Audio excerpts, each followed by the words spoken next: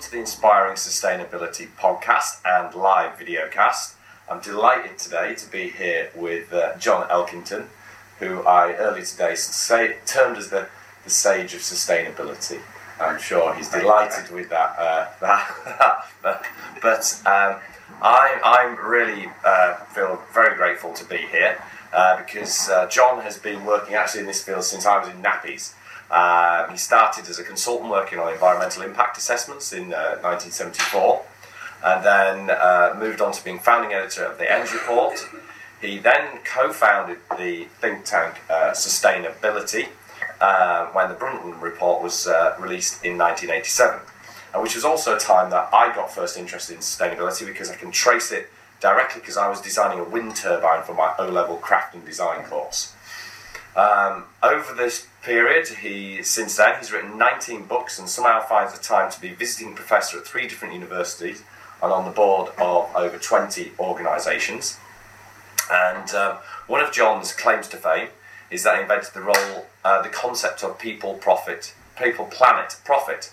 Now this personally had a big effect on me because I founded and ran for 6 years a specialist behaviour change consultancy, which I called People, Profit, Planet. So I kind of co-opted that name, and it gave me the inspiration for a beautifully alliterative name. So I just want to thank you for that first off.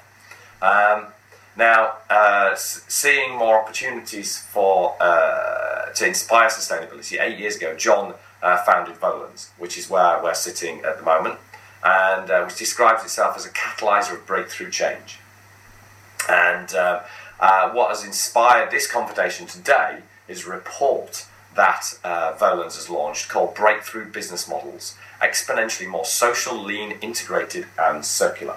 So welcome, John. Thank you for that. That's a comparatively long introduction, but that was kind of concertinaing it down. So what I'd maybe like you to do is just give a brief introduction, maybe to your role here at Volans, because we'd be here for the whole interview if you talked about your career. Maybe talking also maybe a little bit about life outside of work as well. That's a fairly big set of questions, but what about headlines of Volans then? Well, founded 9 years ago, spinning out of 2 organisations, Sustainability and the World Economic Forum, and the idea was that there were a growing number of social entrepreneurs and impact investors, as we would now call them, springing up around the world, doing wonderful work, and often completely off the radar screen from mainstream business. So the question was, how would you bridge between those worlds in a way? And I suppose it was a rerun of what I'd done perhaps 30, 35 years ago from today's perspective with NGOs, activist campaigners, getting them into the world of business. And to do that, you really had to prep both sides. I mean, you had to help the Greenpeaces of this world to sort of understand business and how you really drive change from the inside, not just the outside. But at the same time, you had to try and prep the business people who were going to be exposed to these folk at close quarters, so they didn't run a fever reaction, which some of them were quite inclined to do at the time. So in a way, what we're doing is trying to say that are these bits of the market, tomorrow's market realities, which are sort of evolving, and they often evolve on the edges of today's system. And companies, because they're very much focused down on today's bottom line and a set of metrics which are relatively short term, they miss all that sort of stuff. So we're trying to bring all of that in. And now we've just about a year ago gone through a process of saying we'll continue with the social innovator, social entrepreneur, impact investor work and bridging into the world of mainstream business. But we see a dislocation coming in this whole sustainability area, and there are people who are talking about exponential change, exponential mindsets, exponential technologies, exponential business models, and so we talk about breakthrough change and the need for breakthrough change. So no longer can we simply rely on incrementalism to get us through. We're basically going to have to rethink everything, and it's very easy to tell other people to disrupt their business models. I think the sustainability industry now has to disrupt its own agenda, mindset, and business models. That's very interesting. So that's actually led us into the kind of breakthrough business models, and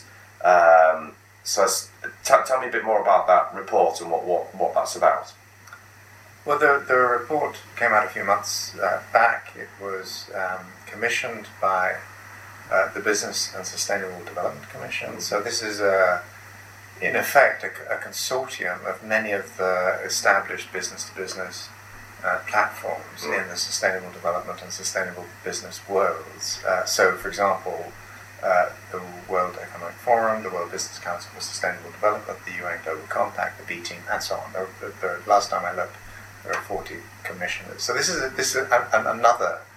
It's actually a bridge building exercise between bridge building platforms in a way, and they've been doing commissioning a number of different areas of research work, and we were asked to look at the business model side, and all of this is feeding into a report that will be launched in Davos early in 2017. Mm-hmm. And so what we did was to review the literature on business models, and there's a lot of it, as you might imagine. I mean, the language has changed over the years, but one of the striking things that we found was that when we went to talk to people who were, for example, chief sustainability officers in companies, and we'd say, tell us about the business model of your company, they'd struggle. Now, the problem is what is in it for business. You know, some of it's financial, but some of it's reputational and the sort of the capacity to pull in talent and hold talent and so on. But some of it is taking us in a different direction. So business case for action is fine if you're going to be passive about this. Say, we'll do what the market dictates.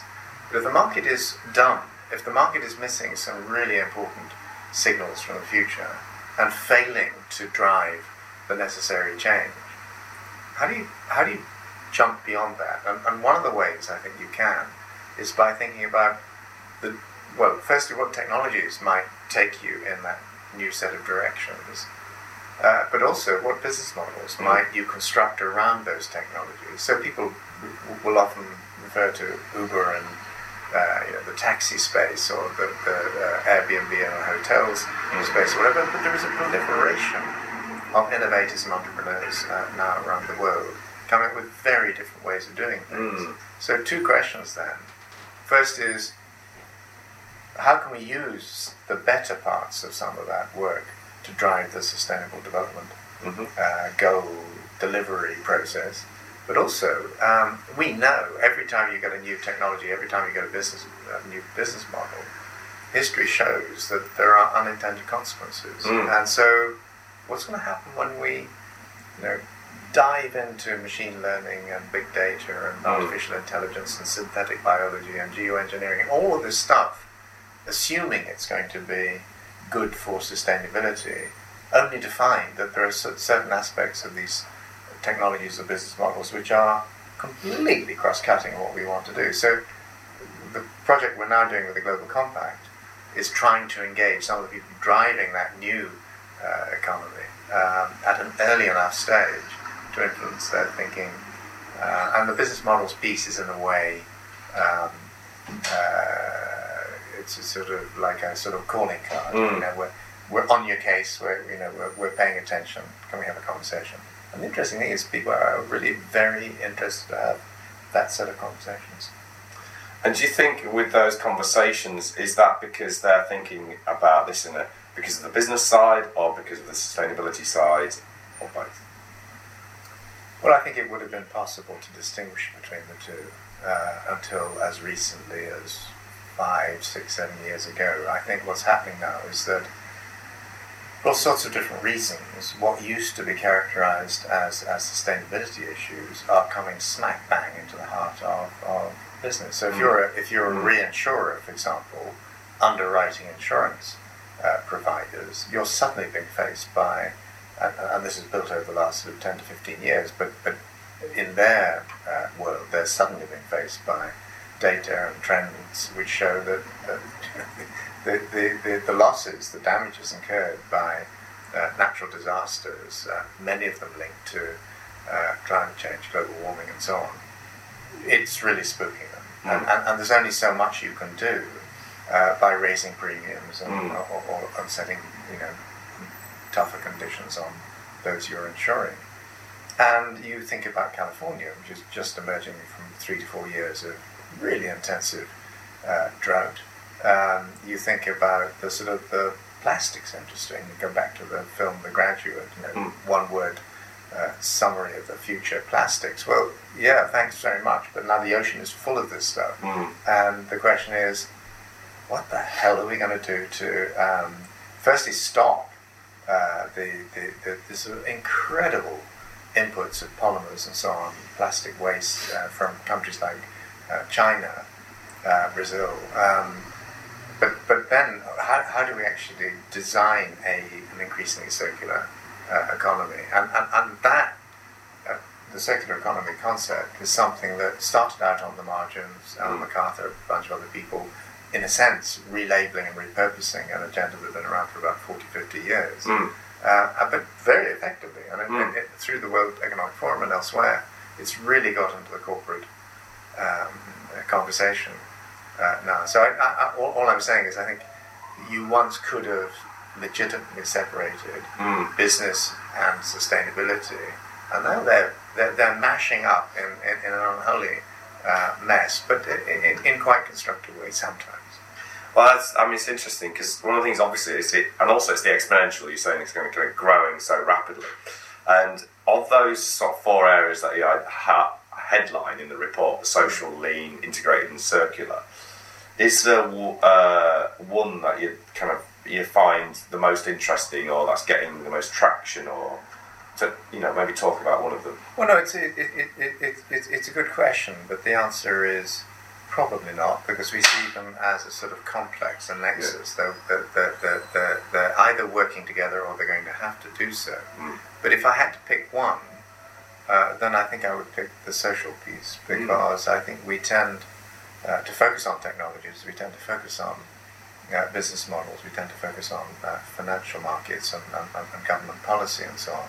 But so much of this is psychological, it's behavioural, it's cultural, and we haven't been that great at engaging that side of things. Many years ago, in 1988, with a colleague, Julia Hales, co-founder of Sustainability, I did a book called The Green Consumer Guide, and it sold something like 1 million copies in 18 months. And the reason was that ordinary people, and that's not dismissive, it's just people in their ordinary lives, everyday lives, suddenly became spooked by what was happening in the stratospheric ozone layer. People were friends of the Earth and others were telling them, what you're doing every day with an aerosols, the propellants are chewing this huge great hole in the protective stratosphere. And they really became quite worried, and they wanted to do things.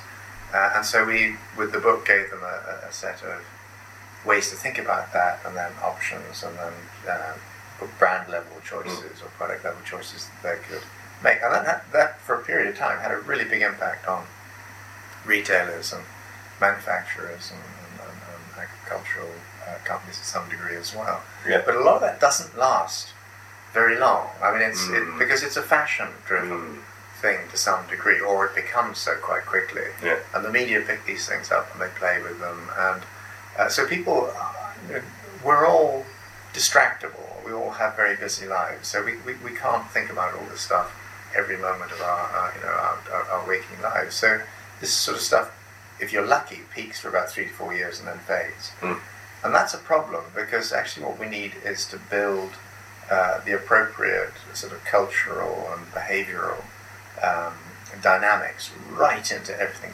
that people do. So it's actually, they don't even think about it. They by default, they do the right thing. So if we, for example, rather than owning a car, driving out every morning and commuting to work, if we get to the point where different mass transit systems, or at the margins, autonomous vehicles, which are playing into the sharing economy and so on, people would just do that because it was the right thing, rather than having to make the conscious choice every morning: do I go by bus or do I go? Oh well, I've got things to carry, I'll go by the car.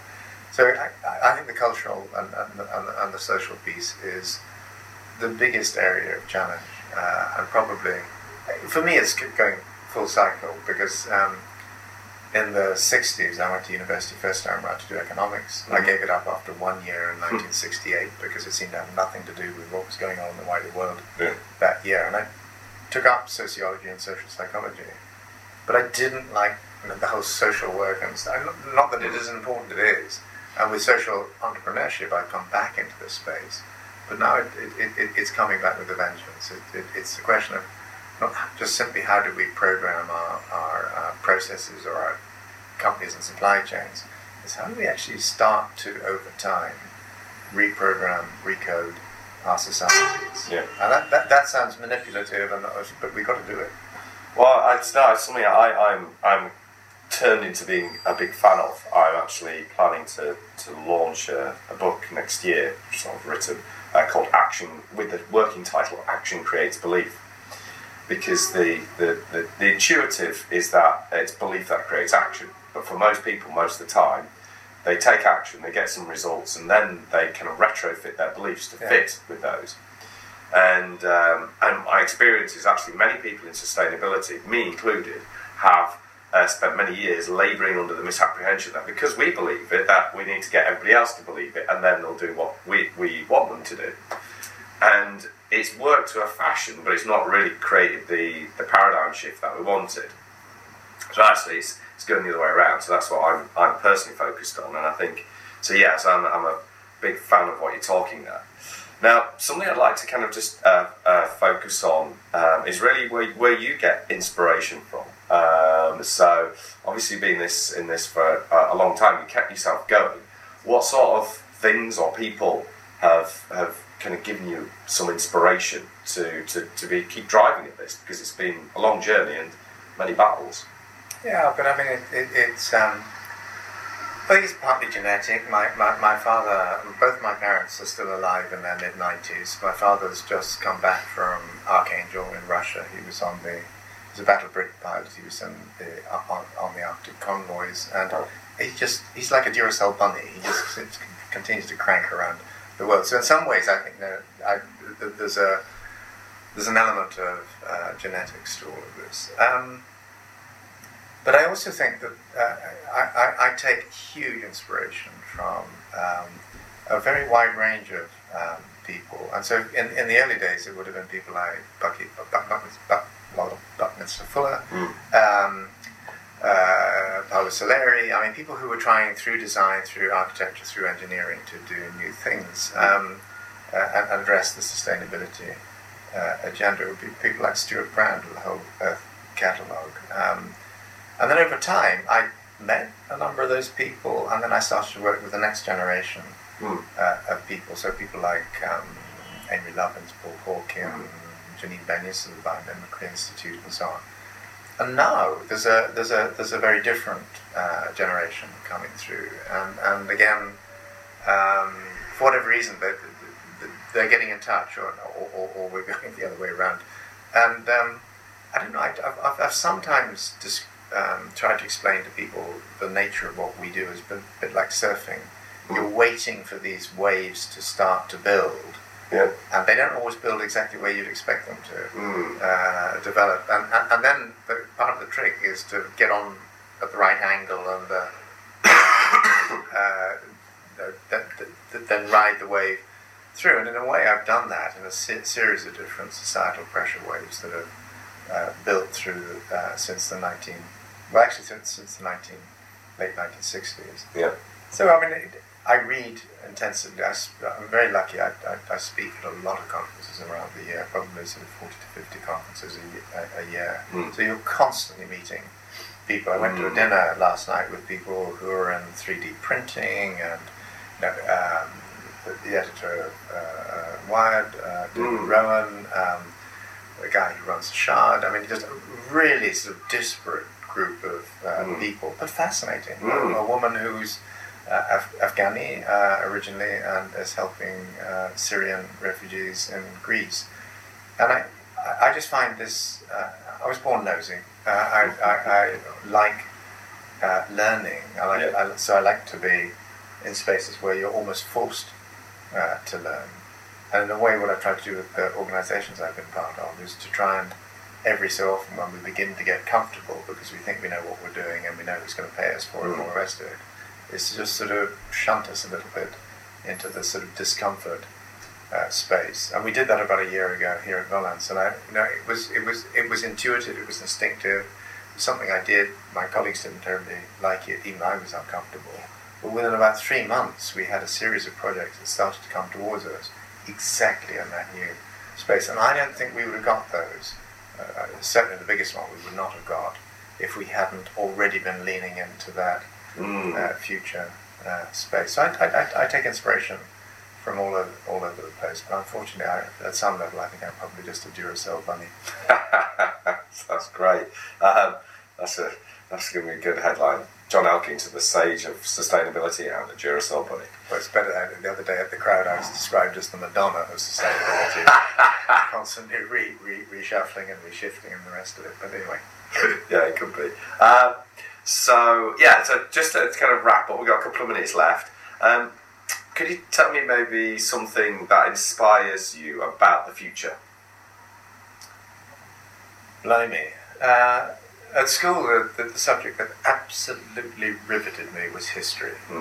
But one of the things I was fascinated in history was how people had seen the future and how that had changed over time. And in the 60s and 70s, I was immersed in science fiction. I was talking to a lot of people who were talking about the future. I never sadly got to, for example, to meet Alvin Toffler, who just died this year. He did a book called Future Shock, but he did a book called The Third Wave, which was absolutely definitive for me. I think that came out in 1980. So the future is this sort of canvas that's out there that we like to sort of paint our dreams and nightmares on. But for me, the future is a proxy, it's shorthand for saying something rather different, which is not let's dream, let's have nightmares or whatever, but that as we build more complex societies and economies and technologies and the rest of it, and we embed them in a biosphere which itself is wildly complex and wildly challenged and starting to go in some really uncomfortable different directions, we've got to work out how to think much longer term. And people like Paul Polman at Unilever have been saying this for a while. There are a growing number of investors who are also speaking to this agenda, Jeremy Grantham being one of them. So I've always been interested in the future, but I've always done it from a deep interest in the past. And I think it was Winston Churchill who once said, the further you can look back into the past, the better you get some sense of where the future is going to take you. And I love Mark Twain's comment that the future doesn't repeat George Santayana notion, but I'm not going to slightly over dramatize. But by God it rhymes. There are these rhythms, the patterns that come through, and I think where we are now is in what Joseph Schumpeter and before him Nikolai Kondratiev would have talked about as the end of a long wave economic cycle.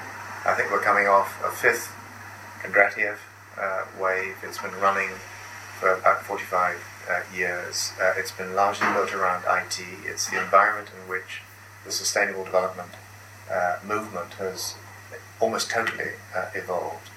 And yet now we're headed down the downslope, and there is this period almost where we're in the U-bend of history, coming out into a sixth wave. Yeah. And part of that, what the challenge for all of us in the sustainability industry in particular, I think, is to play into that sixth wave environment, engage the people who are developing the future of business and of our economies and of our societies. And that's partly what we're trying to do. Brilliant. Well, we'll come to the end of the interview now. Thank you very much. Really Thank you, Adam. Appreciated that. Thank you. Looking forward to getting this out into the world wider as well. So thank you, and thank you for joining us on the Inspiring Sustainability podcast and live videocast. Here's Adam Woodall signing out. Goodbye.